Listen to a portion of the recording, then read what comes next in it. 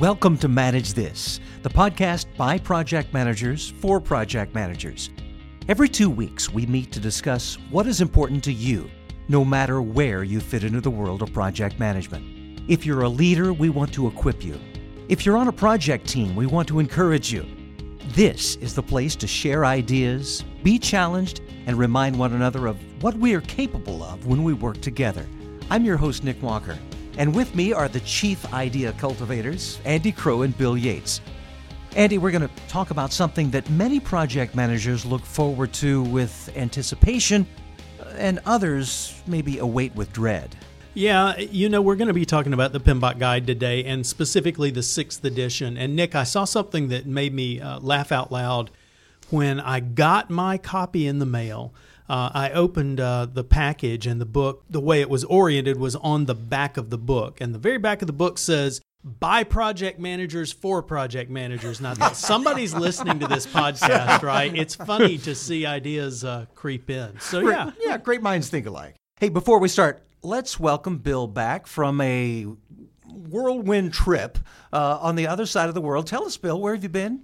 Thank you. It's good to be back. Yeah. This was really a bucket list item. Yeah. Beth and I have wanted to take a trip down the Rhine River, and so we took a cruise down the Rhine River. We actually went into Berlin first, had an aunt and uncle there, so we spent some time in Berlin, and then started in Amsterdam and went all the way down to Switzerland, to Basel, and had an incredible time. I can't even tell you what my favorite part was because I saw so many beautiful sights. Oh, wonderful. And amazing projects. Oh, yeah, I'm sure. Well, don't worry about us. Nick and I have just been laboring away here for keeping things going. Dissecting the new 6th edition PMBOK Guide. Well, I hope you enjoyed your trip, and it's back to reality now, okay?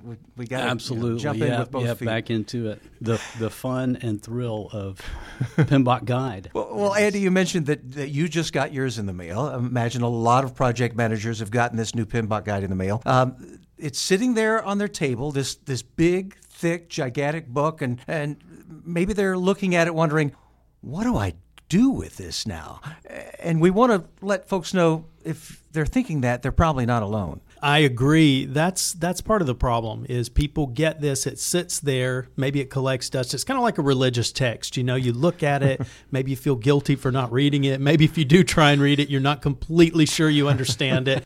So we're here to deconstruct a little bit of that and talk about, okay, what do you practically do with this book now that it's arrived? And it's big. It's bigger, I guess, than it's ever been. It is big. It is. As we've said before, PMI every 4 years updates the PMBOK Guide. And this printing that came out in September of 2017 is the 6th edition. We were looking at just doing a page count. And if you go back to the 3rd edition, it had 388 pages.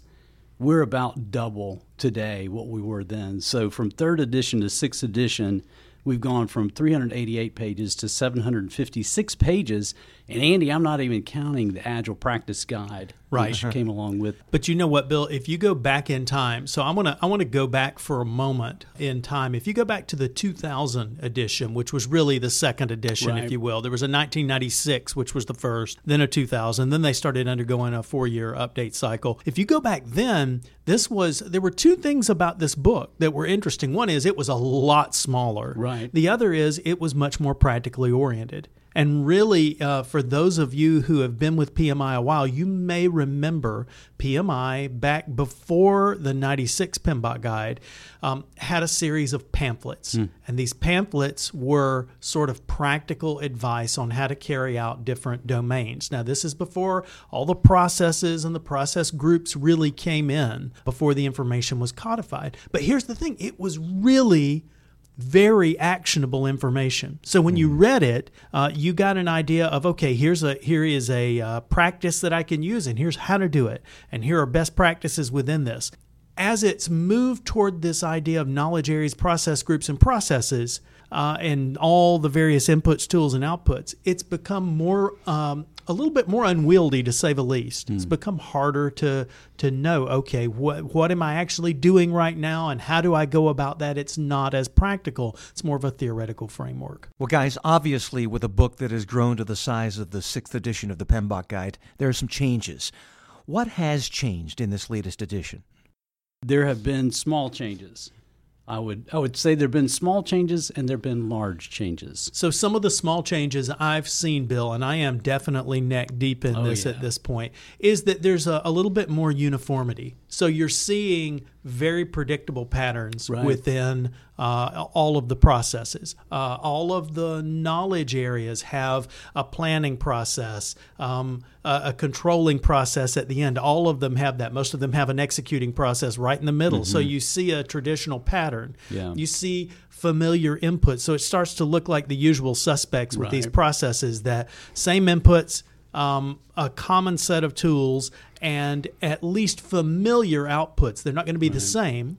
Each output's going to be more or less unique within this. Yeah. But you see a very it's uniform, and I do like that. It gets to be a little bit. It'll make your eyes blur at some point, but it is uniform, and I appreciate consistency. That's true. And there's still 10 knowledge areas. Yep.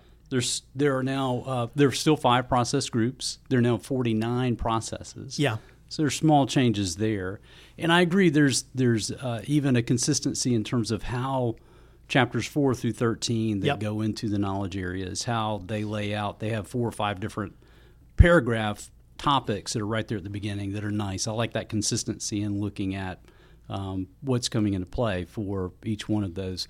Probably the biggest change we talked about, we actually dedicated a podcast to it recently, and that was when we had our guest Jesse Fuel on, talking about the introduction of adaptive and agile practices into the PMBOK guide. So I want to talk about that in just a moment. Before I get there, I've got a dirty little secret that our listeners will enjoy hearing. So I was on the 3rd edition committee. The 3rd edition underwent a lot of change, but here's the funny part. Our mandate from our industry body, the Project Management Institute, was to limit changes to 10%.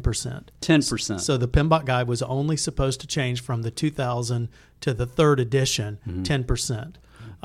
Each edition, that's the gold standard. They want to keep it at 10%.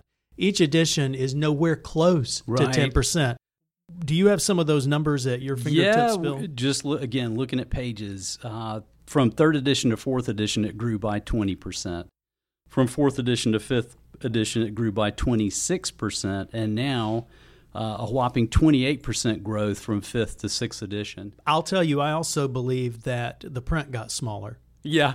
Okay. In addition, they've made some interesting decisions because it's printed on the security paper. Right. It's hard to read. Yeah. It's hard to highlight. It really is. It's black text on gray paper, and the whole thing makes for some late nights and lots of cups of coffee.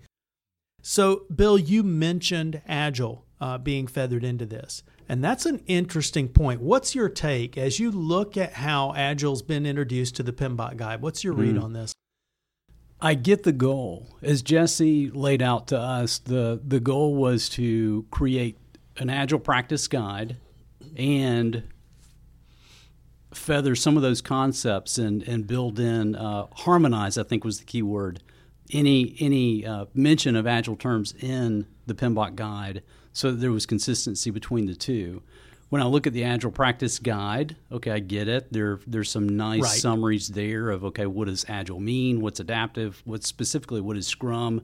What are some of these concepts all about? Product backlog, burn down charts, etc. That's helpful. When I look at the treatment within the PMBOK guide, it's a little bit haphazard to me. Again, I get the purpose in it, but it's difficult to see, okay, what am I doing? Which method am I using here? Am I predictive? Am I using a traditional or waterfall approach?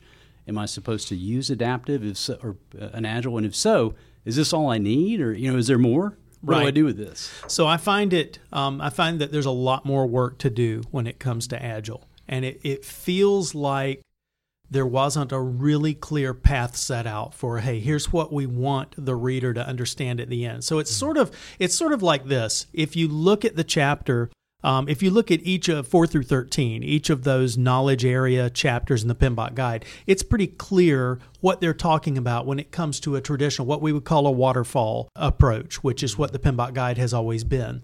Things cascade from one to the next. When you look at it from Agile, it's not clear at all.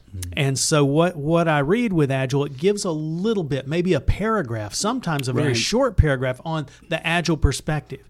And it's really funny. Like when you read the cost chapter, the Agile perspective is basically, well, we really don't know what's going to be happening long term, so you can't do a lot of detailed planning with cost. Okay, that doesn't help me as an Agile practitioner look at, okay, how do I approach it? So you need other resources with that. And that's true in general. The PMBOK guide is a guide. It stands for a guide to the project management body of knowledge. It's almost like a giant elaborate index that points us in different directions for more information. But I'm not getting that from the Agile perspective. I'm just getting a little bit of sort of a side commentary of, hey, Agile doesn't do it this way. Right. And again, this was, even from Jesse's explanation, this was a first push, right? This is the first effort to introduce Agile purposefully into the PMBOK guide. Right. So PMI let the Agile camp get their nose under the tent. There you go. The camel's got the nose under the tent, so you can see where this is going to go. Good. So when we said there are 49 processes, there were 47 before. That's added to, that does not give a sense of how much bigger this has grown. When you look at all the inputs, tools, outputs, new processes, net new, some have been retired, but when you look at the whole net of it, it's quite a lot of content. Then you got the Agile Practice Guide. The Agile Practice Guide I found to be useful. And that's shipping with the PMBOK guide for everybody, right? Right, that's nice. And even for those who don't want the paper copy, if you are a member of PMI and you have access to the PDF, then within that you get the whole thing. It has both the Agile Practice Guide and the PMBOK Guide 6th edition together. So, Bill, I'll ask you a question to tee this up. A lot of people are trying to figure out how to use this book. Now, if you're an Agile practitioner, let's just contrast that for a minute. Let's say you're an Agile practitioner. You can go pick up a book like Ken Schwaber's Agile Project Management with Scrum, right? Right. You can pick that up.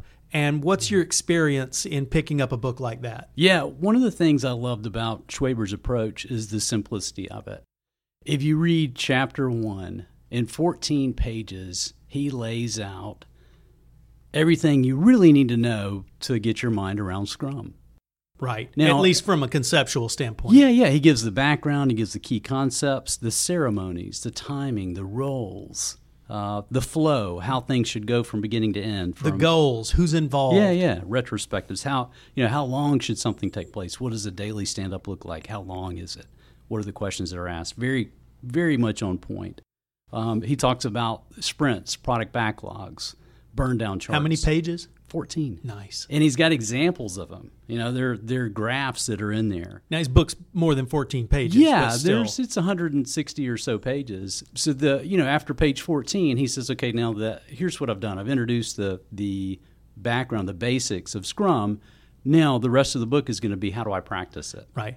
I think you'd be lucky to get past the copyright pages in 14 pages of the PMBOK guide. But it's a different experience there, isn't it? It really is. And again, the simplicity of it, I feel like you can pick it up and then get a sense for how does Scrum work, what are the major roles, what are the major ideas with it, and then read on in the following chapters to get a sense for how I practice it. Okay, so the PMBOK guide, and particularly the 6th edition, but it applies to most of the previous editions as well. The PMBOK guide gives you more guidance in terms of sort of a general directional guidance and a framework, but it doesn't give you the same kind of answers that a book like for Waterfall or for Agile. It just doesn't give a lot of answers. It gives, and so it's sort of like getting a bunch of ingredients, but not necessarily getting a recipe. You have all these raw ingredients that now you have to figure out as a project manager what to do with them. So now I'm a PM, okay? I've got a big project.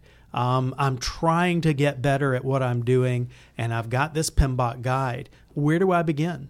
How do I use it? And I want to give heart. We've been kind of poking at some of this, but I want to give you some encouragement to say that the PMBOK guide has a lot of useful material in it. And so we're just going to talk through some of that. You know, you've got this idea of knowledge areas. Bill, tee it up. What is a knowledge area? So knowledge area to me is like a major topic. It is a category of activities that I'm going to be taking part in on my project. I think scope is an easy one to look at. The scope knowledge area says to me, okay, how am I going to define what the deliverable is for this project? Schedule is a different one. Cost is a different one. There, it's a entire area or topic that I'm going to cover as a PM. So the bad news, good news is, the bad news is they talk about a scope statement, okay? But they don't give you an example of a good scope statement. They just talk about some of the attributes of what would be in a good scope statement. Yep. So it's a little confusing. And one of the most common things people look for is, okay, can I see an example? Show me one. Right. Yeah, and again, you know, like you said, Andy, the PMBOK guide is a guide to the body of knowledge. And when you look at some of the statements made up front, they say, okay, these are best practices, and these are things that are in practice for most projects most of the time. And they talk about this idea of tailoring. And it is where a PM really sets himself or herself apart. You have to figure out, okay, out of all these things that I should be doing as a PM, what's appropriate for this project? What's appropriate for this customer? What's appropriate for my team, for my stakeholders? Picking from those. Well, you and I, Bill, are working on a not-for-profit project that we're donating our time to help them organize a very large fundraising initiative. And as we go through this, we're having to apply a lot of a tailoring. If we did every process in the PMBOK guide and every deliverable, the project would never get done. And that's true for a lot of projects. But then we talked with a good friend recently who was working with the nuclear power plants and helping them. And you better believe you're going to check every single box multiple times on a project like that. So it's tailoring. It's about right fitting this. One size does not fit all. That's true. So let me ask you a question. Let's say you are building a schedule and it's time to start thinking about a schedule within project management. You got the PMBOK guide in front of you. What things do you look at as high value? It's so funny. I think back to scope. As soon as you said schedule and building a schedule, I think back to the work breakdown structure. Yeah. And I think I've got to make sure I've got my deliverables and my scope nailed so that I'm defining the right activities, the right tasks that are ultimately going to end up on that schedule. I agree, and I've got a true confession. They're making some decisions with the WBS. They're drifting in a different direction. So when I cut my teeth in project management, when I learned all of this stuff, the WBS was always deliverables based. And now the PMBOK guide has kind of opened the door that it may be, but maybe not always deliverables based. So it's interesting to see. And again, this is a guide. So you go back to the, what is it called? The practice standard for WBS practice standard. WBS practice standard. Right. And we have a good friend who was involved in that. That's right. And as you start looking at this information, you start seeing, okay, this is an index. PMBOK Guide's an index. You got more information out there. Right.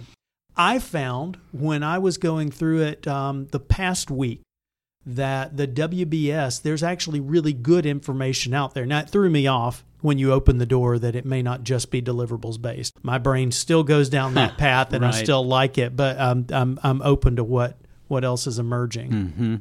Yep. Can I jump in here for just a second? Because say I'm a brand new project manager. I've got my PMBOK guide. How should I look at this book, and where should I start? Should I start with the first chapter and try to attempt to read through it?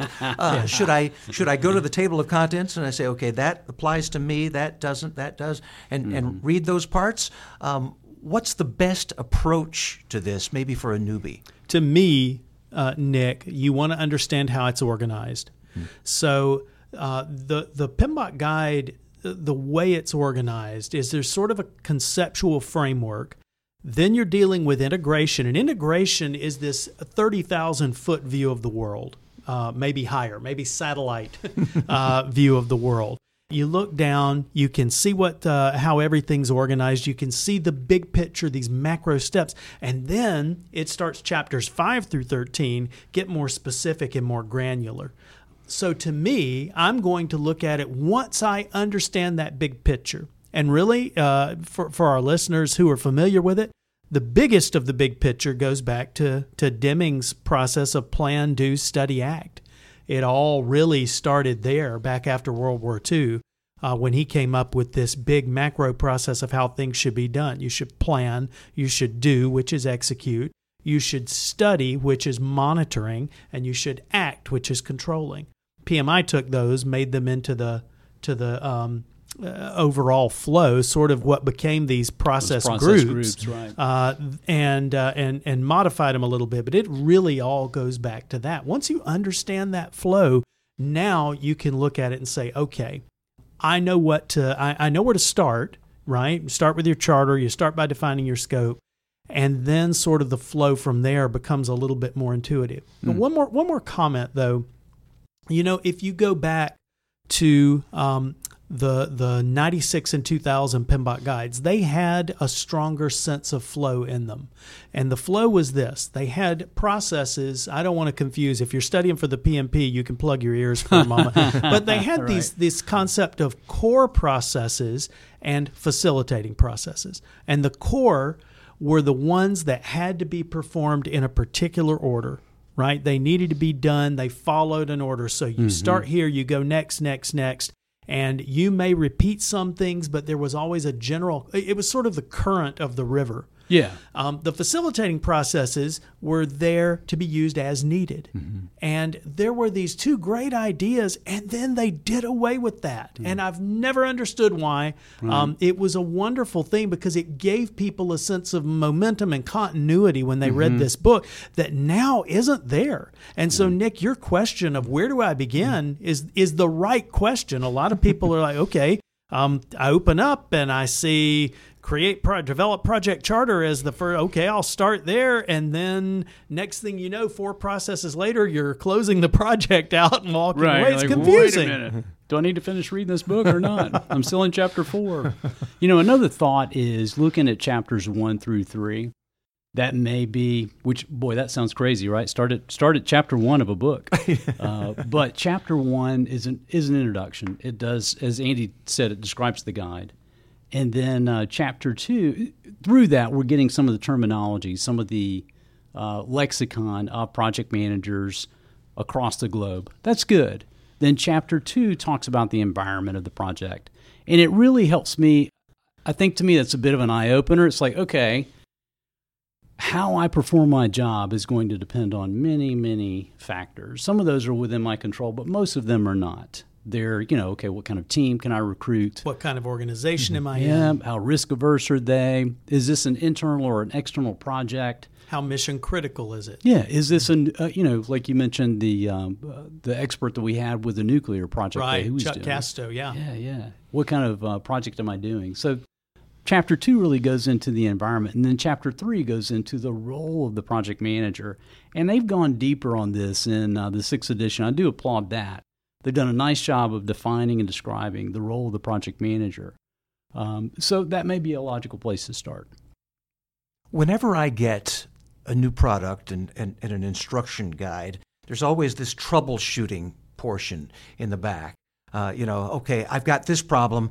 Let's go to that. What do I do if in case of emergency? Yeah. Is there anything like that in this guide? Say, okay, I'm having this trouble on this project. Can I go someplace and say, okay, where's the answer to that question? Right. There's really not that I've seen, and if there is, I haven't gotten to that section yet. But I'll say this.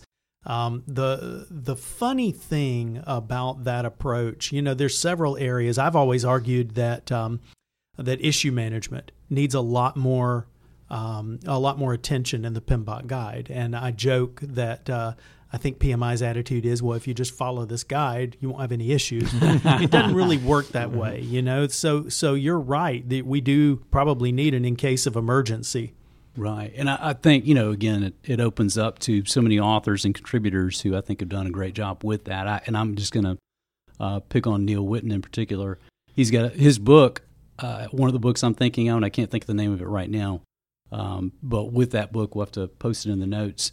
The approach is question, answer, and it's topical. So you can look at a chapter and say, okay, I'm having trouble with the resources on my team, or I'm having trouble getting the right resources, or I'm having trouble with my customer responding.